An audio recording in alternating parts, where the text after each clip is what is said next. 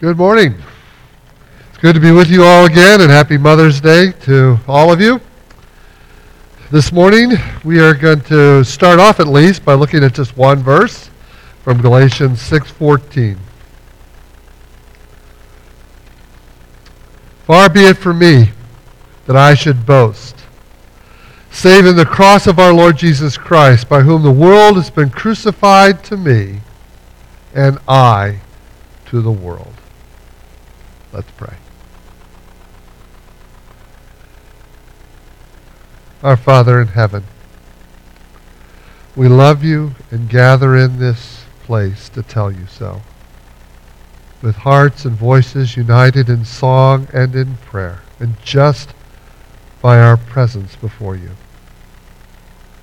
Lord, we ask that you would now give us ears, hearts, to hear and receive your word to us. Please be with us, we pray, as we consecrate this time to you. Give us the ability to engage with your word. Let your Holy Spirit open our hearts and minds. We pray in Jesus' name. Amen. This morning, I really have just one goal: to set before you as clearly and beautifully as I can, as God enables me, the cross of Christ. And that verse just read from Galatians 6. Far be it from me that I should boast in anything except the cross of our Lord Jesus Christ, by whom the world has been crucified to me and I to the world. As Paul would put it elsewhere, 1 Corinthians 2:2, for I decided to know nothing among you except Jesus Christ and him crucified. And there are all sorts of other very similar verses to this. And I do this not only to focus our attention on where we need to be theologically, but very practically in order to encourage you and strengthen you in your faith as we go through this life.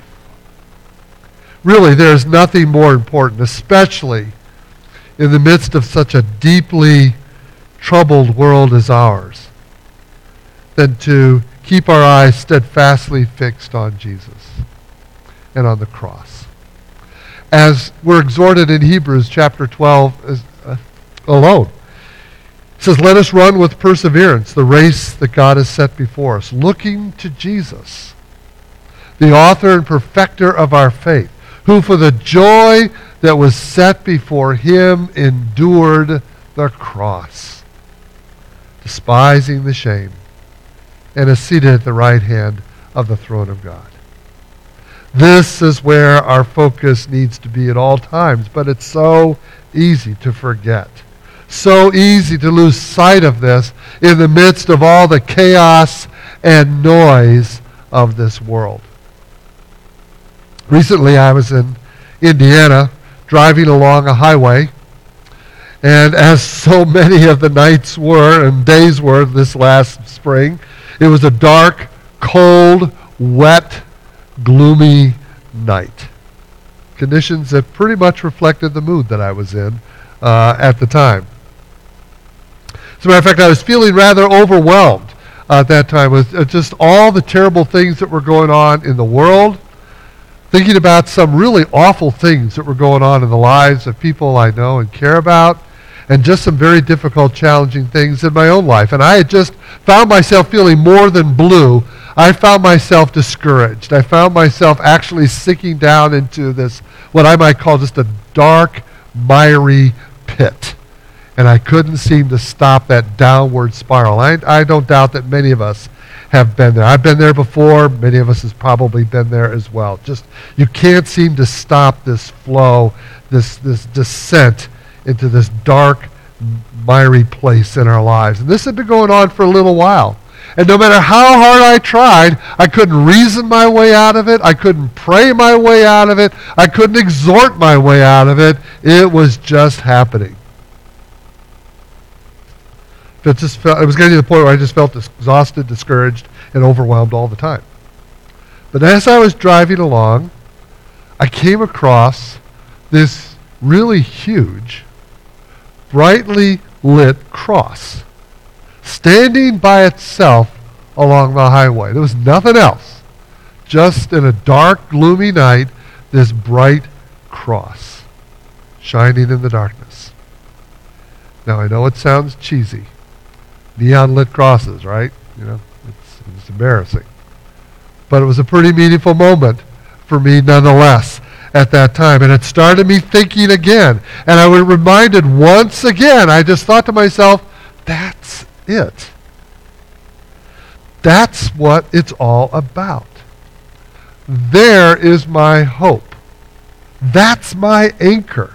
That's my foundation in life. There is my beacon in the darkness, if you want. The cross of Christ. The cross of Jesus who loved me and gave himself for me. And then when God saw the world and all of its troubles, this was his response. This was his solution. Jesus and the cross. And I felt my soul reflecting on that. I began to become stabilized in my own soul. It became sort of an anchor I cling to, and after a while, it didn't take long for life to come back into perspective, for light and life to begin to flow back into my soul once again. You see, the cross of Jesus Christ has been the dominant symbol, the enduring emblem of the Christian faith for 2,000 years. And we find it everywhere. We find them in and around and on virtually any church, right? They're hung on walls and homes and offices. Churches for generations, for centuries, have been built on the floor plan of the cross. We see it on everything from gravestones to jewelry of all kinds. And there were all sorts of symbols for Christianity in the early years. There was the fish. There was the dove. There's the Cairo symbol. All those things over the course of the years. But the cross has been the dominant one from the first days. The crucifix, with Jesus still on the cross, didn't appear until the 6th century. The sign of the cross has been used to set apart virtually every act and for people to identify themselves as belonging to Christ. You see it all the time where people do this. A lot of folks do it just out of superstition.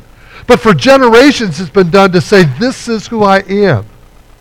And this is my source of life. It's the cross of Jesus. This is what identifies me as one of his people. And why all this? Because the cross is the centerpiece of our faith. It represents the core of what Christianity is all about. And as such, it is an important, helpful, perpetual reminder of who we are, what we have, what Jesus has done for us. You see, and I think it's important because people try to make Christianity about all sorts of other things, almost anything else but. It's all about trying to be a good person. It's all about trying to do the right thing so you get into heaven someday. It's all about trying to make this world a better place to live, or whatever sort of things that people will attach to it. But the symbol of the cross just won't let us stop there. It takes us back to say, no, this is what it's all about. This is what Jesus has done for us, his suffering and dying on the cross for our sins. This is at the heart of the gospel. And it is this gospel, the cross being the centerpiece of the gospel, that dominates and runs through all of Scripture from beginning to end. Really, this is the theme that runs all the way through. It starts at the very beginning, where the whole Old Testament sets up Jesus and the cross. This starts in Genesis 3, verse 14, in what is called the proto-euangelion. Now, is that a great word or what? The proto-euangelion, the first good news, where God tells Satan, he says, listen, I will have a seed from Adam come forth. You will bruise his heel, but he will crush your head. The first promise that I'm not going to let it stop here. I'm going to provide a solution. And it will be through the seed of Adam that comes. We see this starting to take shape in Genesis 22 with the offering of Isaac. Abraham is told to take his son Isaac and sacrifice him to God. And Abraham, whatever confusion or fear or horror he might have felt, he was obedient to this. He takes Isaac to the top of the mountain and he prepares to sacrifice him, and then the angel stops him and says, no, don't do that. God has provided a ram caught in the thickets. Take the ram, sacrifice him in Isaac's place. And right from that point, we have a picture of the gospel. God provides a sacrifice so that we don't have to die. Where did that incident occur? It occurred in Mount Moriah. What was built on Mount Moriah centuries later? The temple.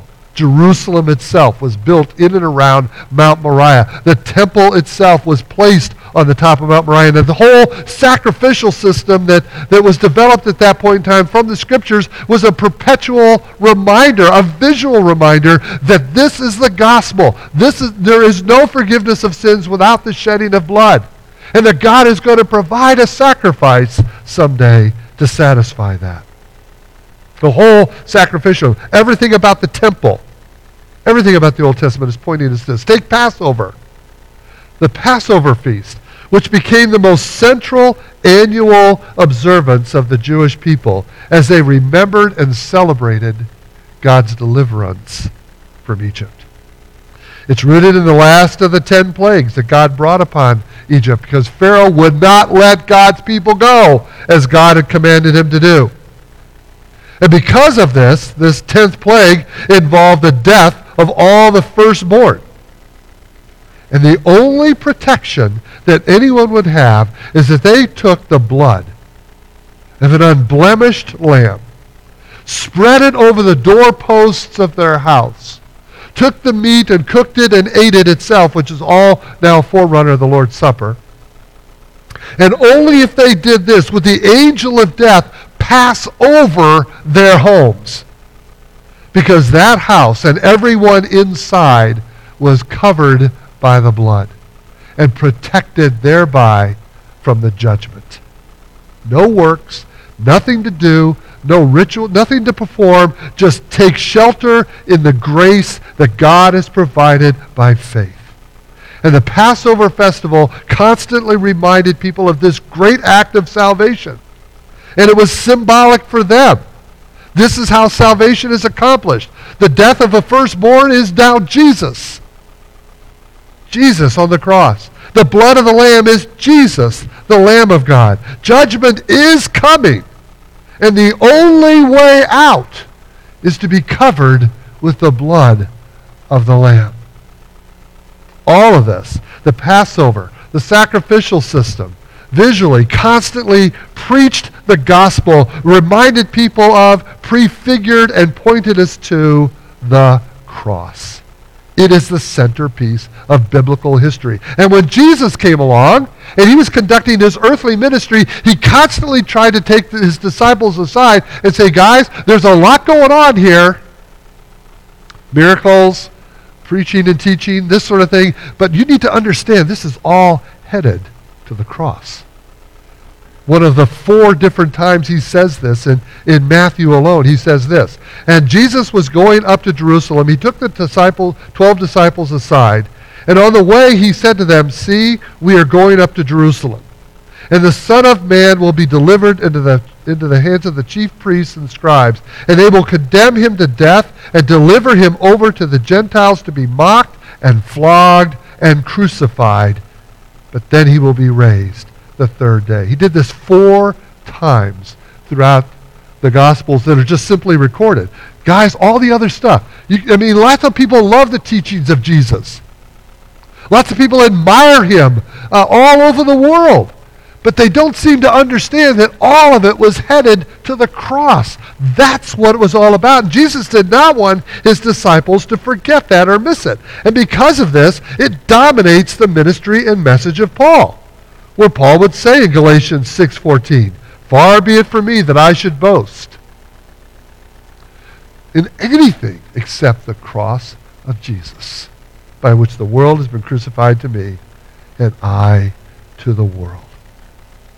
I have decided to do nothing among you except Jesus Christ and him crucified. Paul constantly points us to the cross and applies it to us in two ways. Two things that he wants his people to know about the cross. One is what we've been talking about. It summarizes the incredible and wonderful redemptive work of Jesus in dying for our sins. Almost just by itself, it communicates the work of God's grace to save sinners, which is the essence of what the gospel and Christianity is all about. It's about salvation. It's not about being a better person. It's about being saved. It's not about God making you happy. It's about being saved. And he takes our punishment. He takes our judgment. He dies in our place. He is cursed for us, as he says in Galatians 3:13. Christ redeemed us from the curse of the law by becoming a curse for us. For it is written, "Cursed is everyone who is hung upon a tree." And so Paul describes all this as our justification, how we are made right with God. He describes it as our propitiation, that Jesus satisfied the wrath of God. He describes this as our atoning sacrifice. He pays our debt. It's the cross. And it's at the cross then that we see what our sin really did deserve. We see the horror that was involved in that. And that's what tells us how bad our sin really is. I think a lot of people have a pretty casual view of our own sinfulness. The error is human. We all make mistakes, whatever. We get that as far as we relate to one another. But the fact of the matter is, God sees it so seriously. He sees it as rebellion. And if we have a hard time grasping what that means, he says, well, look at the cross. Because at the cross, you'll see what your sin deserved. But at the cross, you will also see the love and justice of God. Both of these things come together. Both of them are perfectly expressed and satisfied. Jesus showed his love for you, and that while we were yet sinners, Christ died for us. He satisfies God's justice. If you want to understand God's love for you, what do? You've got to look at the cross. Every one of you sitting in your chair, were so precious to him. You matter so much to him. He is willing to pay the ultimate price to redeem you, to forgive your sins, to bring you back, to make you his child, to give you eternal life. That's how much you matter. Jesus was not just a good teacher who suffered and died to give us some sort of an example of how to suffer well. He didn't just die to show us how much he loved us or anything like that. He died for a very specific redemptive purpose. And it's amazing to me with the literature I read and things I hear everywhere else that this is what people say, that he died as an example of love, of how to suffer well. Well, let's just look at it this way. Let's just say that Paul, Debbie, and Sarah, your house is on fire. It's a blaze. Paul, everybody scrambles. They get out. Paul and Debbie are out on the sidewalk. All of a sudden they realize Sarah is trapped in the house. She can't get out. They can't get in. Mark comes along. He comes along, sees the fire, sees Paul and Debbie beside themselves, and he runs into the house. He finds Sarah. He drops her out of the window into their arms. Just as he does that, the house collapses in flames, and Mark perishes. So, Paul, Debbie, what are you going to think of Mark now? Pretty highly, right? Maybe they're going to build a statue in the middle of the city. Maybe they'll start a scholarship fund, the Mark Elstrand Scholarship Fund. Whatever sort of thing. The gratitude, just the wonder that he would do that to save her. Let's just change that story a little bit. Big fire. House going down. Paul, Debbie, and Sarah are all out on the sidewalk. Mark comes along. He sees the house burning. And he says, Paul, Sarah, Debbie, I'm going to show you how much I love you. He runs into the house. And the house collapses on him. And it burns. Everything is gone. Mark is dead. Now what do you think of Mark? Like, wow. Screw loose there somewhere. Not admiration, not gratitude, Nothing else is like, what was he thinking? What was that all about? That's just tragic. That's horrible.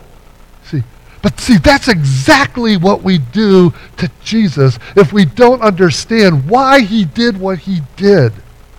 The immense price that was paid for our redemption. We are all like Barabbas, the prisoner that was set free for Jesus. And Jesus himself was crucified. We are Barabbas, the guilty ones who are set free because Jesus dies in our place. This is what Paul wants us to understand, but he also wants us to understand that the cross is presented to us as the pattern and motive for how we are to live our lives as redeemed Christians. It defines us now as Christians. It sets the pattern now for all of your life. Far be it from me that I should boast. But then he also says, take up your cross and follow me. I have been crucified with Christ. It's no longer I who live, but Christ who lives in me. Dying to self, living for Jesus. Galatians 5:24, those who belong to Christ have crucified the flesh with its passions and desires. Or the great passage in Philippians 2, do nothing out of selfishness or empty conceit. But let each of you regard one another as more important than yourselves. Let each of you not look to your own interests, but also the interests of others. And what does he use as your example and model and motive for that? Have this mind amongst yourselves, which is also yours in Christ Jesus, who though he existed in the form of God, did not regard equality with God a thing to be grasped, but he emptied himself, taking the form of a servant, being born in the likeness of men. And being found in human form, he humbled himself and became obedient unto death, even death on a cross. You all go out and live the same kind of life in your marriages, with your kids, in your workplace, in your schools. That's what the cross means for us now. The cross is our freedom. The cross is our life. The cross is our service to Christ and to others. And one last perspective. The cross is not just dominant throughout the Old and New Testament, but in God's mind and in his plan, it happened before the foundations of the world. We are told in Ephesians 1, we're told in Revelation 13 and other places that Christ was slain before the foundations of the world. That's a mind-boggling concept. That Christ was slain before the foundations of the world. Now that doesn't mean he was actually literally slain, but in the mind and the plan of God, it was from the beginning. God knew, even as he created the world and man, that man would rebel and fall. He knew he would have to redeem man from sin and judgment through the sacrifice of his Son, and he did it anyway. People have often wondered, I've often wondered, why did he do that? Why did he create humans if he knew this? If he knew that there'd be a history of hatred and violence, of killing and pain, when he knew the price of redemption would be so high. From a human point of view, it's a rather bewildering question. And the only answer that I think we can find as we try to deduce that from Scripture is that somehow it was all worth it. It was all worth it. Now think about that as humans, and especially on Mother's Day, a most sobering look at Mother's Day maybe. Why do you have kids? Don't you know they're going to change your life? They're a huge inconvenience. They're a pain in childbirth, and they're a pain in life. They're going to keep you up at night. They're going to put you through years of worry and stress and grief. They're not going to show gratitude or appreciation for all the sacrifices and efforts you made for the most part. They're going to disobey and rebel. They're going to drive you crazy. They're going to make you furious. They're going to be defiant. They're going to embarrass you in public. They're going to get into trouble and disappoint you. And sometimes they will tell you to your face they hate you, and they will break your heart. And they're expensive. So why do you do it? Why do we all do it? Are we nuts? Especially when you see what you put your own parents through. And what other parents go through. And yet we have kids anyway. Why? Though we know what's coming. We're either brain dead, we're masochists, or in the end, we know it's all worth it. That the love we have for them is absolutely indescribable. And we know that the love that we have for them, they will never understand until they have kids of their own. Then they'll understand how much their mother and their father loved them and gave up for them when they do it themselves. We love them so much that we will do anything for them, even laying down our lives. And do you see that this is how God loves you?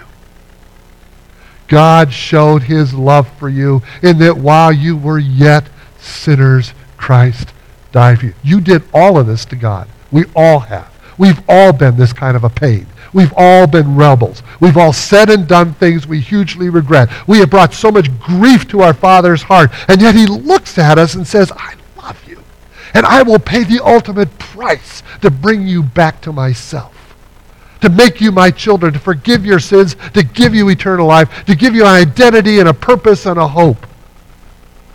In light of all of this, do you see what Christianity and the gospel are all about? It's about the cross of Christ. That's the heart of it all. Not by works, but by grace through faith. Not trying to make yourself a better person. Not trying harder to please God. Not trying to make yourself worthy so he'll accept you. It's all about the cross. Never, ever lose sight of that. However dark and dreary things get, however hard things are in your life, however discouraged, overwhelmed, exhausted, and depressed you become, cling to the cross. Keep that before you. It will be the anchor of your soul. It will be the beacon in the darkness. It will remind you of who you are and what you have in Jesus. All that he has done for you, how much he loves you, and the hope for a future that we have because of it. If you have not yet received and trusted Jesus Christ as your Savior, please don't either turn off Facebook or leave here today without bowing before God, asking him to come into your life, forgive your sins, and make you his child because of what Jesus has done on the cross. Confess your sins, acknowledge that, and turn to him. And if you have done that, then take up your cross and follow him. This is the pattern. This is the calling. This is the motive. This is our response to his amazing grace. Never take your eyes off the cross.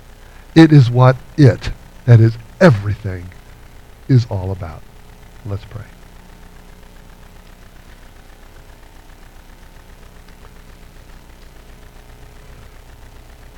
Our Father in heaven, this world gets so crazy for us. And we are all so weak. We are easily scared. We hear the bumps in the night or we hear the crashes and we get really scared. We lose our composure. We forget the foundational realities of our faith. I pray that, Father, that in the darkness you will enable us to always see the cross of Jesus shining through. That he will be our hope and our joy, our peace and our strength. That we will never take our eyes off it, and it would become, by your enabling grace, the pattern in which we live our own lives with the same sort of selfless, loving, sacrificial grace towards others that you have extended to us. Let this transform our lives. Let it transform everything that we touch around us and everyone with whom we have a relationship. Thank you for the cross of Jesus. Amen.